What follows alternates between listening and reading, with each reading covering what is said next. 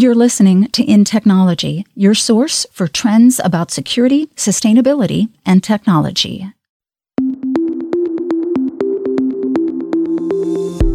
%81 of all company sustainability environmental effort communications, 81% are not trusted.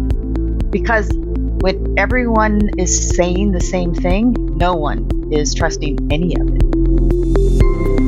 Hi, and welcome to the In Technology podcast. I'm your host, Tom Garrison, and with me today, as always, is my co-host, Camille Morhart. And today we have Karen Herter-Fritz, who is the Intel Sustainability Initiative Lead in Cross Intel Marketing Initiatives Group. So welcome to the podcast, Karen. Thanks, Tom. Great to be here. Well, the topic we want to tackle today is what in the industry is called greenwashing. And before we go too far into the specific topic at hand, I think it probably makes sense to just talk about some of the challenges that a company has when they are trying to position themselves in the industry across all of the other people that are out there talking about the great things that they're doing for sustainability. What are some of the challenges that companies face in order to tell their story out to customers? The big challenge is what you just said. There's a sea of sameness because we've lived in this world of reporting our corporate activities for the past decade or so. That's where every company has lived. And then we started taking more goals. And then we started talking about the goals. That's the big challenge is everyone's talking about the same things. And so when we try in marketing to find that effective differentiation, it's a real struggle, and yet it's an opportunity if we focus a little bit and make sure we stay out of the greenwashing conversations, because that's where the whole market is right now, is really skewing to the greenwashing goal hype, so to speak. From your perspective, in your role, what is it that customers are looking for in terms of messages from their prospective suppliers and whatnot? Like, what are the things that do matter that you find are important for us to be able, when we're telling our story, that we want to make sure we include that in our positioning? What matters to a consumer is different than what matters to someone that's working in healthcare, that matters to someone that's working in an industrial manufacturing scenario. That's the challenge for us, is we need to understand what people value, not just what their companies are asking them to do, because that's important. We need to understand what their goal is, but we also need to understand their values. And everyone is an individual that is bringing their personal values into their role at work. And so when we understand how people are prioritizing sustainability and what parts of sustainability are important to them, and then you combine that with, well, what's their company asking them to do for their jobs, that's the sweet spot. And that's what they want to hear, is that a company understands their thinking, understands what they need to accomplish, but also can go on that journey with them and help them push things forward. Because many times, a lot of our customers in companies, they're pushing this ball up the hill by themselves because there aren't any department or company mandates yet. So they're bringing that value in, and they're trying to bring sustainability, grassroots in the company. When we understand the complete person and what they're trying to accomplish, that's when we win. I do think it's important for maybe some people that have heard the term but aren't really familiar with what is it. Can you give your definition of what greenwashing is? It's a spectrum, but greenwashing is making a claim around a environmental product or activity that can be misleading within a consumer or and buyer's mind. And I'd also offer there's another term that's come up that we really do care about, and it's called graywashing. And because we're also concerned about greenwashing, we move to the point where we're using our legal teams as the backstops to say, is this message legal? Like, what's our risk in saying this without understanding the customer connection. So then it becomes this blah message in the market. And that's where all marketers should be concerned, is taking it to the extreme that we want to make sure it's so true that it lacks any inspiration, any creativity, any motivation. And that's a challenge for all of us marketers, is to make sure we don't fall in the gray washing space. Right. So we've got a greenwashing spectrum, and we also have this other path we could go down that makes the message so rigid that no one's going to care about it. So I want to know how you spot greenwashing. Like when you're reading through a report or on a website, what kind of thing do you keep an eye out for that lets you decide when to be suspect? That's interesting, because there's a range of greenwashing. Gartner has created a tool to actually help people understand, because just because something is legal, it could still be greenwashing. Because as I said, we're moving out of that reporting world into the marketing world. Now there's new rigors with FCC and such that it cannot be misleading. While it might be true, it could still be misleading. And then once again, the last final mile in a greenwashing hurdle is it important to the customer? Because we're seeing research now that will show, out of the UK, WARC just did a study, 81% of all company sustainability environmental effort communications, 81% are not trusted by the audiences. Because when everyone is saying the same thing, no one is trusting any of it. Trust is this huge factor. And a part of the trust issues are coming with all of the media coverage around the fraud in the marketplace, from buying carbon offsets. And, the realities of there's only so many renewable energy credits that can be purchased, in certain countries. And like consumers, they know what's going on out there in the world. Someone had estimated it's going to take 3 planets to deliver all of the carbon offsets that companies are promising with all their goals. And isn't it true, to Camille's earlier question, your antennas should be on high alert when you're hearing something that just sounds too good to be true, or the best, or the first, or the whatever? Absolutely. I would also offer just the word green is another area to look out for, because green has an instant connection. People, mostly consumers, will connect it to the environment, but green also triggers in people's mind greenwashing. So they're all, oh, there's another green product again. So all of a sudden the green, even that word, has the same effect of those superlatives you're talking about. Are there any guardrails or guidelines that can help people in marketing stay between greenwashing and graywashing? So, for example, stick to your knitting. Like if you're in manufacturing, you should really be addressing sustainability or actions within the context of manufacturing. Or if you're in retail, you should be addressing them from the context of retail, rather than, say, trying to talk about sustainability or initiatives in a much broader capacity or scope. So they're saying the same things, as they all have net zero goals. They're all using renewable electricity. They're all looking for zero waste to landfill, and they're all working on water. Overall, these are things that we found, in our discovery and ongoing research. They're table stakes. It's expected of companies. So your point, as far as sticking to your knitting, absolutely. We are seeing the research, and we tested some of our messaging where we tried to go beyond the world of compute. And quite honestly, we got put back in a box of stick to what you guys can own, what you can do, because this is such a big problem that no one company can go tackle this whole thing, right? And technology has a place in combating climate change, but it's not the only thing that needs to happen, right? We need a lot of investments. We need new fuels. We need, new food sources and such. It's not all technology. Technology is a big player in solving climate crisis, but it's not the only one. So in our test, the believable messages were the ones that were grounded in our subject matter expertise of computing. So when we combine computing with the environment and our work in the environment, those are believable. We stretch the bounds. That's when we get that greenwashing.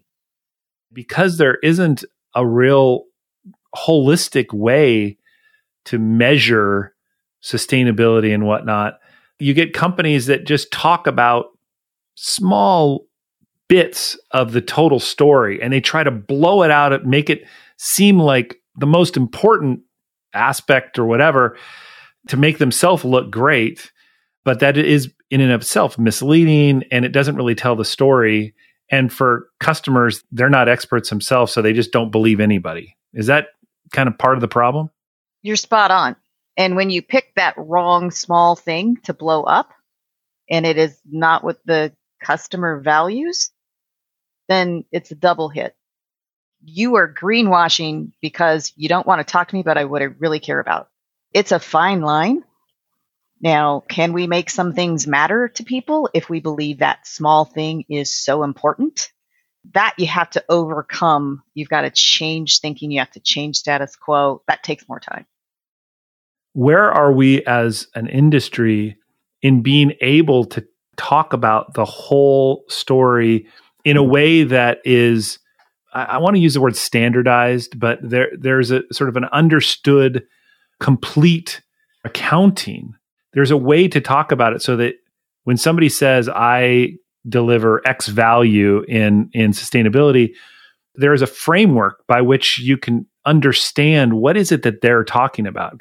Without that today, it just feels like people can just sort of spray and pray when it comes to claims and just hope that one of those claims sticks that people care about. Exactly. And that's why our industries are trying. The semiconductor industry is working together. They're launching a consortium to, can we really work on how we measure scope 3 collectively as an industry? There's work going on with MIT to try to get to how do you measure product carbon footprint. I know we're working with other industry consortiums because there do need to be those industry standards, and all of the industry players need to participate in creating those standards. Then on the other end, we've got our governments that are also saying, yeah, how do you have an apples to apples comparison on anything? And most of that's grounded right now in the investment world because ESG investing has taken off and it's really hot.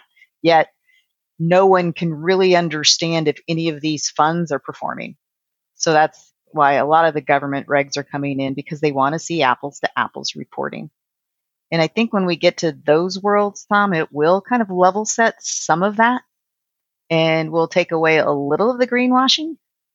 But then once again, we still have to bring that rigor back into, all right, but let's make sure we're messaging the things that customers really care about and that they value. As we get more and more standardized, or at least generally accepted frameworks in our metrics around sustainability, how do you think companies are going to differentiate? Is it going to be just a question of how close are you, say, to net zero, and one company is further or less far than another?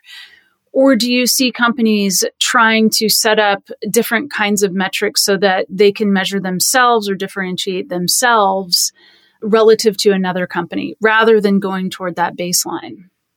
I think it's both, because you do have to show that you are collaborating, that you're an active participant in the world, not just within the industry, but as a multinational company.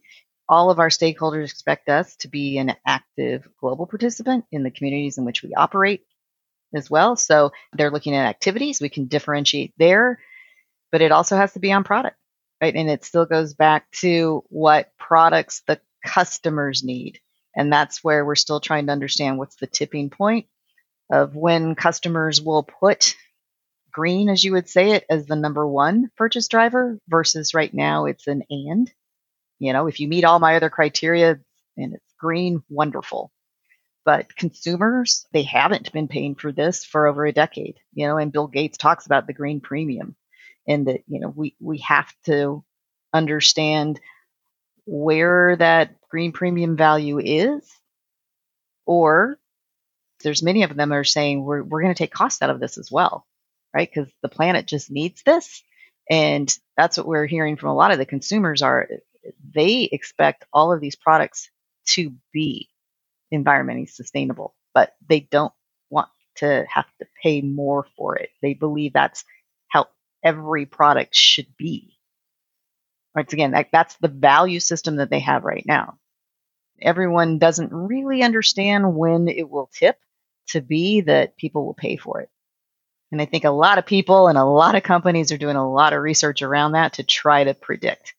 And I just think today's economic environment puts a little hitch in trying to figure that out. One way to check on this is through reports. I'm thinking about security right now and how even though there's not a lot of agreed upon standards globally or measurements, one thing that's become more and more common is actually for companies to report. So they're saying what they believe is important, and then they're reporting how far along they are against their own deliverables or their own metrics. So you can at least decide for yourself whether you agree with their metrics from the get-go, and then you can see how far along they are in implementing to those. And I'm wondering, is that something that's relevant in the sustainability space also? And how common is that now? Over 80% of corporate enterprises are reporting at this point in time. They're either an ESG report or a CSR report, corporate social responsibility report. Some companies actually issue separate environment reports.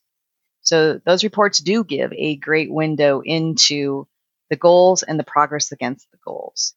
I still encourage people to unpack a little further and just go on their websites to look for different videos. Like, we show the actual water restoration projects so people can understand, no, we're really working in India. We're really working in these other communities that we're operating in, because just the report sometimes doesn't make a connection for someone, because you're reporting for a governance and customers are still looking for deeper connections.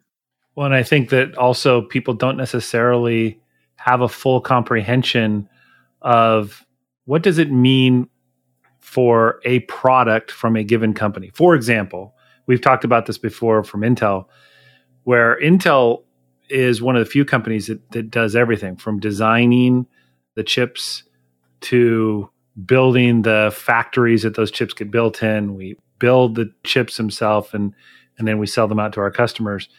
Most people that build chips, they design their chips and then they give it to somebody else to manufacture for them. And so when that company reports like the activities that they're doing and whatnot on their chips, they're really telling the story about a piece of the puzzle as opposed to the entirety of, oh, you know what? When they hand it off to that other manufacturer is a very dirty manufacturer. Of course, they're never going to tell you that, right? And so there's that understanding of, again, what does it take to build a complete product as opposed to the little piece of the pie that a company would be inclined to share that may not tell the whole story. Great point, Tom. And I think also that Intel, we're reporting on how our products are used. And we don't have complete control over how a consumer is using that laptop, but we're modeling it out. And we are trying to think about our carbon footprint across the products. We're a company that's taking it incredibly seriously in trying to think about that entire product footprint. It sounds like that's another way that we can start looking out for greenwashing, is making sure that when companies are putting forward the activities they're doing, it's within an actual use case that we might encounter. And how well is the activity or the sustainable activity running in these conditions that are going to be common in that industry or in that company, for example? Exactly. And that's where I'm hoping that the market really gets to when we get to industry standard product carbon footprints, and that they'll also include the second life of that product as more and more of the hardware will get reused. That also attributes to that whole carbon footprint. So I think those are the things that our industry's tackling, and hopefully we'll get there to help people think about that entire life cycle when they're looking at the carbon. I'm curious for people that are trying to market for their own company, or maybe they're a consumer looking in technology and they're trying to get smarter on these sustainability claims and what matters, what doesn't matter, those kinds of things. Is there a place that they can go to get smarter, to get help in this space? Tom, unfortunately, there's no one place and there's no set standards. So you can get smarter on one topic, but it's still not going to help them compare in their shopping because we don't have those set standards. But there are webinars on this topic daily, almost. If you want to learn about the broader ESG investing, there's those types of webinars with Bloomberg and Reuters, and there's climate tech and learning about all the new inventions that are going on to try to remove carbon from the planet. That's the best part. The media is covering it everywhere. The conundrum is, how do you filter that to help you make a buying decision? I just encourage everyone, go and make sure that the brand you're buying from are actually acting, not just talking, that they're walking the talk. It was a great first step to have the conversation about greenwashing, and hopefully we raised the awareness, at least in the listeners, of what to look out for and what to be careful about. So thanks for your time. It was a great topic. Nice talking with you guys. Stay tuned for the next episode of In Technology and follow at Tom M. Garrison and Camille at Morehart on Twitter to continue the conversation. Thanks for listening. The views and opinions expressed are those of the guests and author and do not necessarily reflect the official policy or position of Intel Corporation.